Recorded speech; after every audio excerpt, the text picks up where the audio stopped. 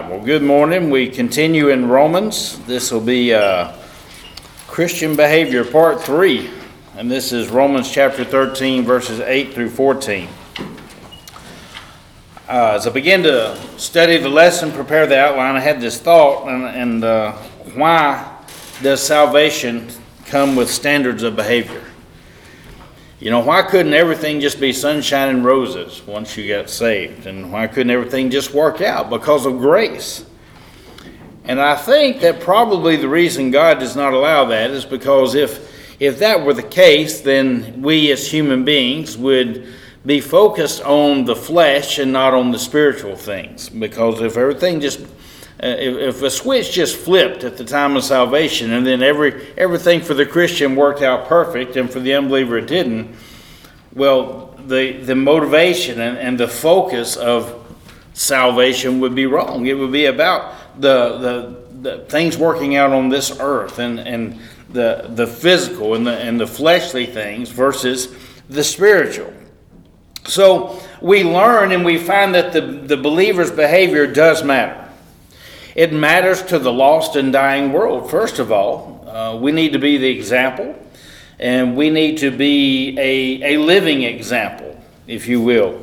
So it matters to your neighbors. It matters to us, even when we fail to realize how much our behavior matters. To us as individuals, it matters. To our fellow believers, it matters. And of course, it matters to the Lord Jesus Christ, to God the Father. And this is why Paul writes in Romans 13 the way that he does. Now, I also thought back to Romans chapter 12. And as we went through Romans chapter 12, I told you it was, we moved into the action part of the book, if you will. But a lot of Romans 12 was about the thinking, the renewing of the mind, getting our thinking right. Chapter 13 is even more about the hands-on, the doing. And in chapter 12, and forgive me because I just had this thought driving here this morning. It was one that the Lord kind of added on. And chapter 12 says, I beseech you therefore, brethren, by the mercies of God, that you present your bodies a living sacrifice, wholly acceptable unto God, which is your reasonable service. And do not be conformed to this world, but be ye transformed by the renewing of your mind. So it's that renewing of the mind, and again and again and again, going back and getting our mind right, get our thinking right, get our heads right. And as he talked about that in verse 9 of chapter 12, he said, "Let love be without hypocrisy." And we taught on that. We talked about what that meant. But again, it's about this attitude or this thinking process of love.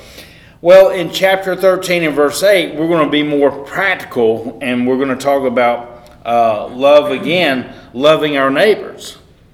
But it's not going to be just in the abstract. It's going to be in the action part of that, and we're going to talk about what that looks like.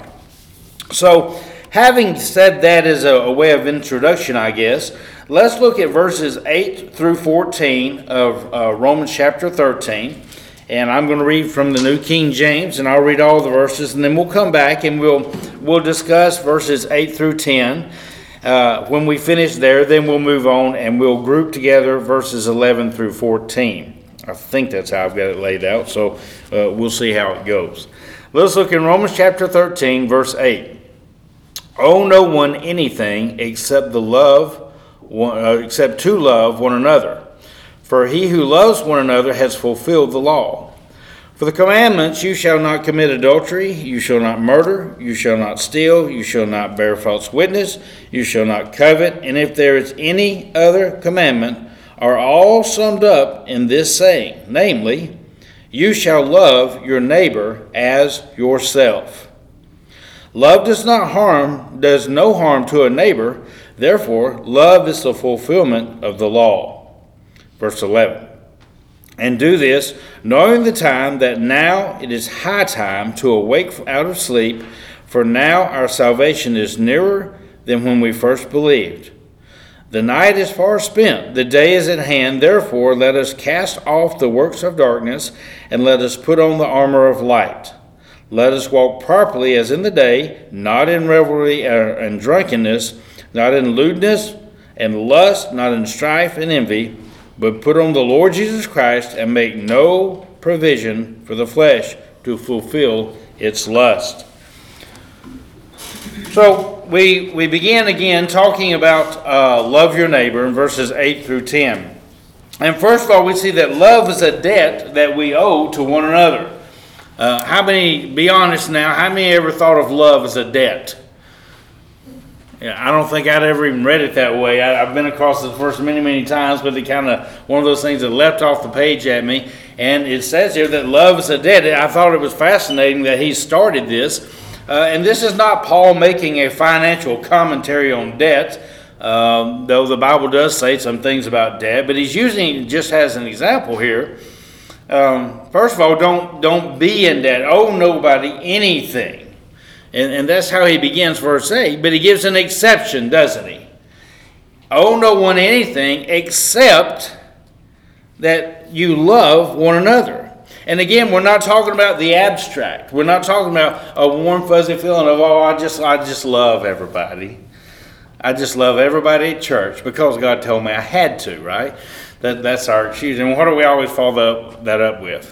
What's the phrase? Well, you don't have to like them, but you have to love them. That's the Christian out, if you will. Y'all got to lighten up. Y'all look way too serious this morning. Smile at me a little bit. Help me. But the verse here says that it is a debt that we owe. He says, again, by way of comparison, don't owe anything, but in other words, this debt, you have it, and you don't get rid of it. It's kind of funny that this verse falls on the heels of him talking about taxes. How long do you owe taxes in this country? Forever. Till you die. That forever's bleak. Then you can owe some more. That's right. But Paul says, by comparison, you owe this. You have a debt to one another. You have a debt to me to love me. Did you know that? You owe it to me, and actually you owe it to God that you love me, and me to you. And so Paul begins this realization here. Love is a debt that we owe to one another. So debt's an obligation that's assumed by what? By a covenant, by an agreement, right? So when did you acquire this debt of love? Come on, Sunday school answer. That was the easy one. When you were saved. That's exactly right. Yeah, the Jesus answer, right? At the time of salvation. So you entered into this covenant with the Lord Jesus Christ, and the part of this covenant is that you have to love me. You didn't realize it, did you? That's a bad deal, isn't it? There's some extra. That's the fine print, I guess. But Paul's making it real to you this morning. He's opening your eyes to that.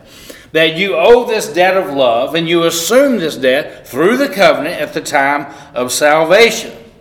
So this payment of this debt is a legal obligation. And I thought, what is a great by of this love that is owed and that is given and then it is expressed by doing, not just by. Remember when you were a little kid and you had a crush, and we've all had them, and say, "Oh, I just love Peggy Sue." I don't know why that name came to mind. I got a little big bopper in my head right now. Peggy said, and I just love, we'd write notes and this and that and the other, but never did anything for Peggy Sue, right? It was just that warm, fuzzy feeling. That's not the love he's talking about here. He's talking about the love that gets into action, the love that puts their hands on things and does for the other. And I thought of parental love. Don't we do for our children? And what do our children do for us when they're really young? Nothing. That is exactly the answer. And that's funny to us because we've been there and done that, right? But you know what? That should be the expectation. That they don't bring anything to the table at first. You have to love them into that. You have to grow them into that. And as being on the other side of that, having dealt with my father and my mother as they pass from this life to the other, that role changes hands, doesn't it? But that's because of love. That's done, but they love me. when I was a little bitty kid and could bring nothing to the table. All I did was take. That was it. And then I left. I left messes everywhere I went, and I broke things, and I did, I did stupid things, and then I would go injure myself, and they would have to fix me, and all these things. This parental love, and you know what? They didn't owe that to me. They didn't owe me a thing. I didn't ask to be born to that. I didn't ask to be in the house, and I did, but they owed me that. Why? Because God said it. That's the natural thing. I was trying to look in Romans chapter 1. And in Romans chapter 1, it talks about sin's digression of mankind and how it works and how it goes from bad to worse to worse. And part of that digression is this losing of natural affection. And that's talking about family love. We expect even the lost world for the parents to love children, don't we? That's why we're so horrified when we hear on the news of a parent that mistreats a child. Or doesn't take care of a child, or abuses a child. There's something in us that's just wrong, naturally even for the unbeliever. See, that's a standard that should be held for all of mankind. So Paul is saying that kind of love, where it's to be given and it's to be hands-on love, it's not just in the abstract, it's not just saying pretty words, but it's a doing for others. We owe that to one another as believers. There's an obligation here. There's a debt that is to be paid. And so next we see that this payment is measurable. See? That it's not, again, you might say, well, okay, so you're saying there's action to be taken. There's I'm supposed to do something. How much? What's the measure of that? Well, let's look into the verse again and see if we can figure that out. It is measurable.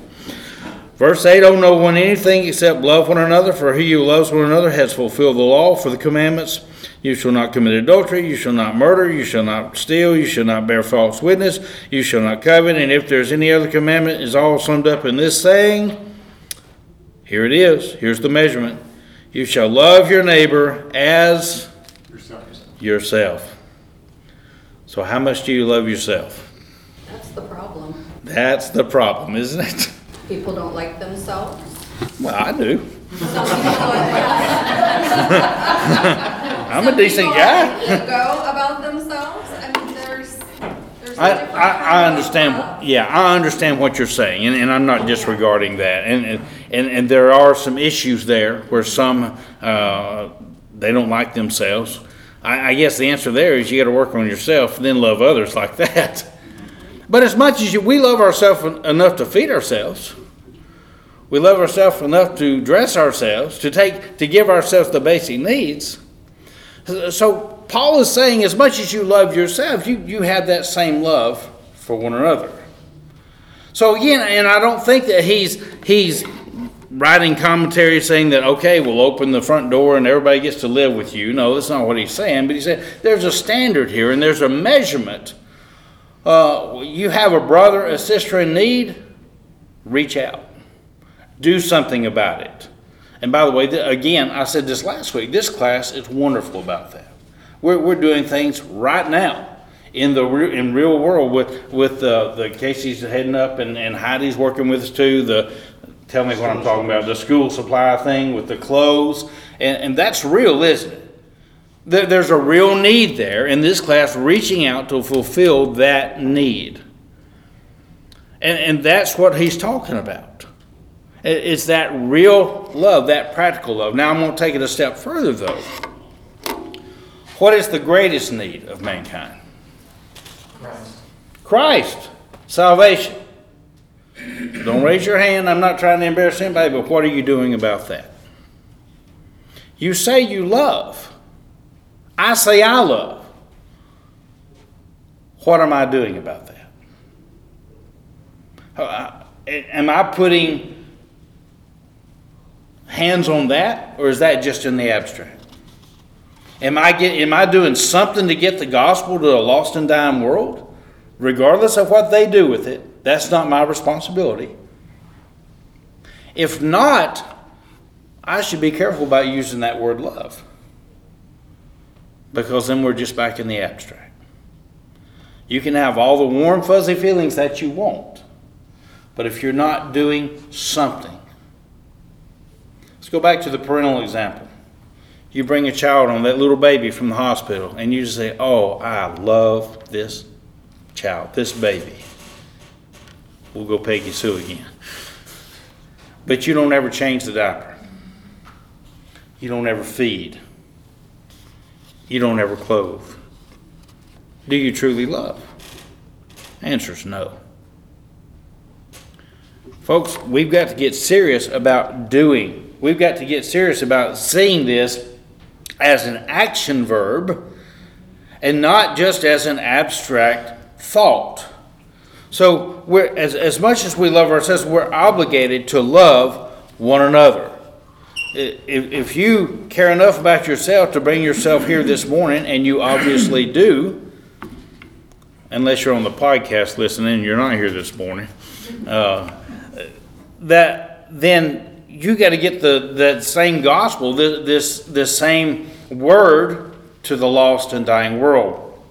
I had a bunch of verses written down here, but we'll just go to Matthew. I'm going to turn to Matthew chapter 5. Most of them were Old Testament verses dealing with the commandment that refers to this loving others as ourselves.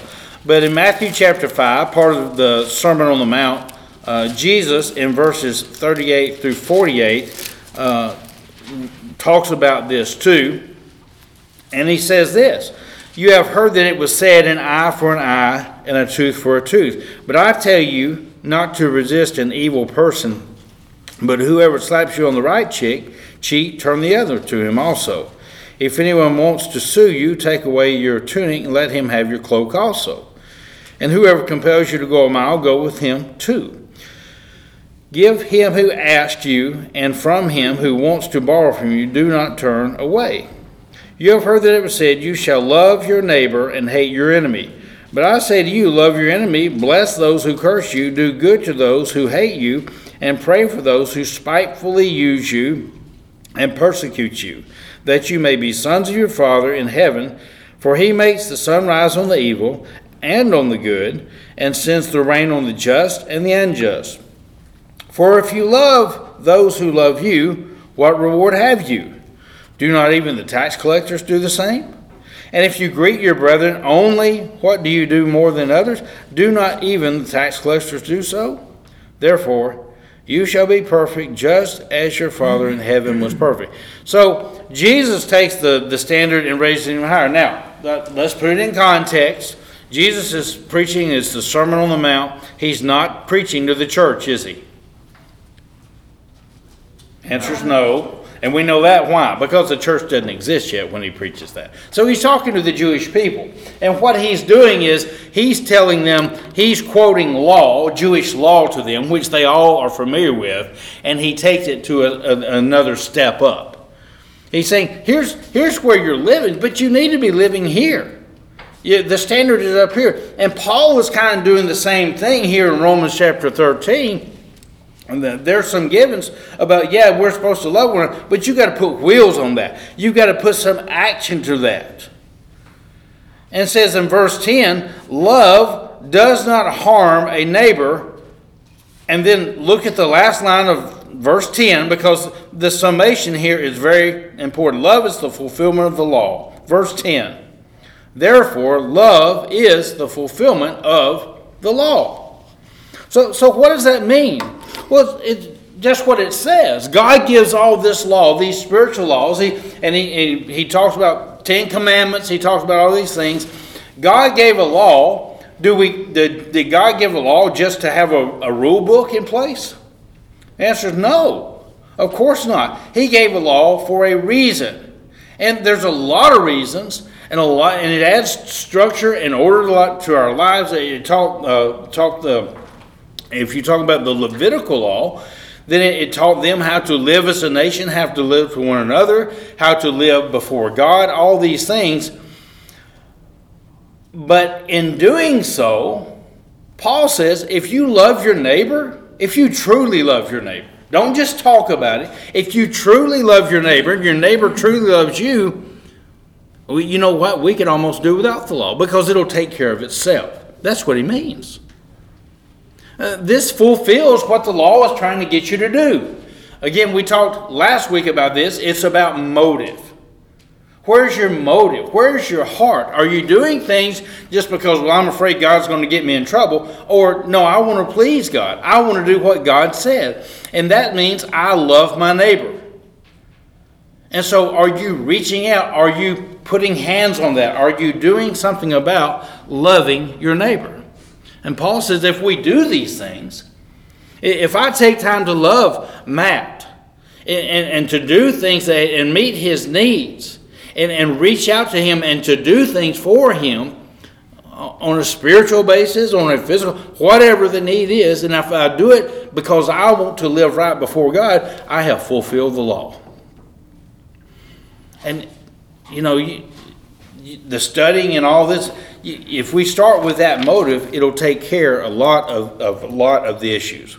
Well, let's move on. Point number 2. Secondly, he says, to acknowledge, he said, and do this, and acknowledge the time. Verse 11, and do this, knowing the time that now it is high time to awake out of sleep, for now our salvation is nearer than when we first believed. The night is far spent, the day is at hand. So, before I get into this, what day is he talking about this? This is a little bit of a trick question. I'll just throw that out there for you because I got on one mindset and then I had to switch gears. So what do you think? When he says the night is far spent, the day is at hand, what day is at hand? What's he talking about? Best guess. Matt says judgment. Anybody else? I don't disagree with that, by the way. You said yes. Yeah, and you did. Good. Anyone else? What day? Well, what day are we looking for? There's some days we're looking for in the future, isn't it, church? Return. Pardon? The return. The return? Okay, which return? And this is where I got hung up. The second coming. Second coming. All right. I was on rapture. See, I was thinking about rapture, and the more I studied, I thought, now, wait a minute. He's not specific here, is he? And because I started to run down all these verses on rapture, 1 Thessalonians chapter 4, all these, and I thought I'm going to make a list of those. But the more I thought about it, the more I got the Holy Spirit began to deal with me. I don't see here where he's necessarily talking about rapture. And I think, and I could be wrong, and feel free to weigh in here, I think he's talking about this, all of this. When he says the day, he's not talking about, as we think of, a 24-hour day or an event on a day. Like we just had, what? Thanksgiving Day. And I don't think but I think he's talking about this end of the age. Exactly what you're talking about, Matt, when you say judgment. Begins with rapture, doesn't it? And so the rapture, and then the tribulation period, and then the second coming of Christ follows that, and then there is the great white throne of judgment, and then there's the millennial reign, then the great white throne, and then eternity, and all these things. So I think what he's talking about is all of those things. Well, and Go ahead. Just as an individual, you could kind of look at it like, hey, our lives are short. We just better get to work. I didn't even consider that, but I think you're exactly right, because that is the day also, isn't it? We only have so much time, and that is a very real sense in what he's talking about here. So we acknowledge the time. So he just got through talking about putting action into love, right? To do things, to not just say that we love, but to actually love. And he says, well, and by the way, make note of the time. You don't have forever to do this. And he talked about, he got very specific, Paul did, as he's writing. And again, Romans is an epistle or a letter that he's writing to the church at Rome. So he's being very specific here and very direct. So he says, and do this knowing that the time that is now high time to awake out of sleep, for now our salvation, Paul's, those at the church at Rome, those who are with Paul, our salvation is nearer than when we first believed. And I love what you just said, Karen, because that's exactly right. Paul's salvation was nearer because his life was going to come to an end, wasn't it? And see, I didn't even consider that angle. But yes, that's exactly right. So Paul's conversion was in AD 33. His death was approximately from AD 62 to 64, but he writes this epistle about AD 57. And so when he writes this, his salvation is even nearer, whether it's by death or whether it's by rapture or whatever. You know, we as believers, we kind of get weary until we specifically begin to study it or we hear a message on it. We don't think about the rapture daily, do we? You might have times when you do, but the Holy Spirit deals with you, but it's just kind of out there. Why? Because it's been forever in our way of thinking, hasn't it? You know, I'm 55 years old. I know I don't look like it, but yeah, it's true. I really am. Oh, and some of you thinking, I thought 65. No. But, you know, it's been just under 2,000 years since the resurrection of Christ. Since this admonition in Rome, here in Romans chapter, it's been just under 2,000 years and still no return of Christ. You know, the Bible even speaks to this, where some mock and say, oh yeah, where's the promise of his returning? It's been forever. So, but it is closer. The rapture is closer. The second coming is closer. All those things are approaching, even though we don't know the timeline. There are things in place. Israel is once again a nation in its homeland. That had to be in place.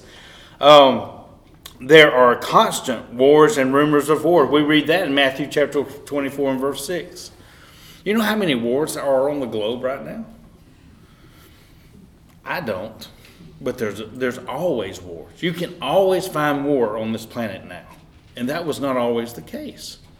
We don't always hear about it. I mean, the ones that are probably relevant in our minds right now are Israel and Ukraine. Why? Well, because the news media, that's what they're peddling right now. That's what they're reporting on. That's what but there's always wars. And there's wars that are insignificant from a news standpoint to our nation, and so we don't hear about them. But there's when you read those verses, you got to think globally, and there's more war now than there ever was. By the way, should that be a sign to us? It absolutely should. That the Bible is true. That the Bible knows what it's talking about. Because what should really be happening with all the peace accords, United Nations, all these international efforts to feed the hungry, and all the do-gooders, and there's a lot of them. There's a lot of good efforts out there, even by people that we don't agree with, maybe politically and spiritually in other ways, but they're doing good. Shouldn't the world be getting kinder? And shouldn't there be more peace on earth? And yet the opposite is true. What about weather-related events? The earthquakes. That activity is picked up. The Bible said that's going to happen. All these things that the Bible said are going to happen as the day approaches are happening. Do you think mankind's a greater sinner now than they were? You're shaking your head no, and I had the same thought. I'm just asking the question. I just think it's more visible now. Okay, and I'm not. More of us too. Yeah. There's more of us, and see, I was thinking about all those things, so I don't know the real answer to that question, but I did come up with this because Romans 1 again talks about as the sin declines and the degradation, they invent new ways to sin, and we know that's true, don't we? Mm-hmm. Well, we have more technology so that we can sin better. And that's exactly it. That's exactly it. More efficient. You know, that is comical to say that, but that's exactly what I was thinking of. You know, so the sin that does exist, and maybe there's always been evil. There's been evil men since the time of Babel and before. But now we can do what? We can broadcast it to everybody at the touch of a button. It's sneakier sin. Sneakier sin, okay, yeah. all these things. So there's this new and quote, better ways to sin than there ever were in the past. And so the Bible said things were going to be like this as we saw the day approaching, that time of second coming and rapture and the end times. So what is to be our response? And I'm summing it up with this. Verses 12 through 14. The night is far spent, the day is at hand. Therefore, let us cast off the works of darkness, and let us put on the armor of light. So he uses this analogy of unsuiting from one and putting on the armor of light, this protective gear of light. And so what do we do with this stuff? We live in the real world. You have to avoid it. You got to get rid of it. Later on he says, make no provision for it. No provision for the flesh. So those things that tempt you, and we all have them, whatever tempts you to make provision for your flesh, get rid of it. That's what he's saying. Change your habit. Again, this is action work. It's not abstract. It's not, well, I just wish that I wouldn't do so-and-so. Well, if you wish that you wouldn't do so-and-so, stop making provision for it. What's that word provision mean? Well, it means to provide. And in the military, we would receive provision, especially if we were going to the field. You got X amount of MREs, and you got X amount of clothes, and you got X amount of equipment. And when we would go on force march, the medic would come around, he would hand out a little bit of his equipment to each of us, so that if several got blown up, that equipment wouldn't all be in the same rucksack and wouldn't all get destroyed. So provisions were given out on a needed basis. That's what he's saying here. Don't make provision for those things that are bad, those things that are evil, those things that draw you away. Get rid of the provision. Don't provide for it. And then the second step is to do what? Put on Christ. So do make provision for the things that are right. The spiritual things, the things that are going to help you win the lost to Christ, the things that are going to help you stay faithful in church, the things that are going to help you to honor God, the things that are going to help you put action to these things that he's talking about, loving one another. Don't provide for the other, do provide for this. Seems simple when we say it, doesn't it? The recipe is simple. Did you ever cook a recipe that seems simple? Lisa, yeah, Stephanie has. Lisa made me a caramel cake one time. I love caramel cake. And she got all the recipes, she got all the ingredients together. She got it all, and she put some work into this thing and put some time into it. And that thing come out of the oven, and it looked like the Leaning Tower of Pizza. Pizza, however you say it. It had gaps in it. It was falling over. It looked like a drunk deacon laying on the table. It was pitiful. It tasted okay, but we both laughed at it. I mean, I don't forget where I was going with this, but it's this putting time to this thing and doing things right. It sounds simple. The recipe sounded simple when she started, but the execution was difficult. That's kind of how this is. Paul writes it, and the recipe is simple, but it's hard to do. And that's why Paul started this whole thing in chapter 12 when he said, day by day. What do you have to do? Renew your mind. Every day. I told you there was a guy that goes to church. He was in my backyard, and he was talking about this problem he was having.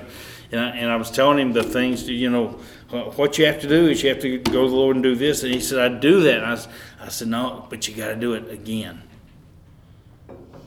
He said, yeah, but every time I do it and then I see that guy, I want to choke him. I understand. You got to go and do it again and again and again and again. Again, that's why he says don't be weary in well-doing. You got to stand. And when you fail, guess what? Go back and do it again and again and again and again. We got to put some action to our love, or it doesn't mean anything. I love you. Get out of here. We'll be in chapter 14 next week.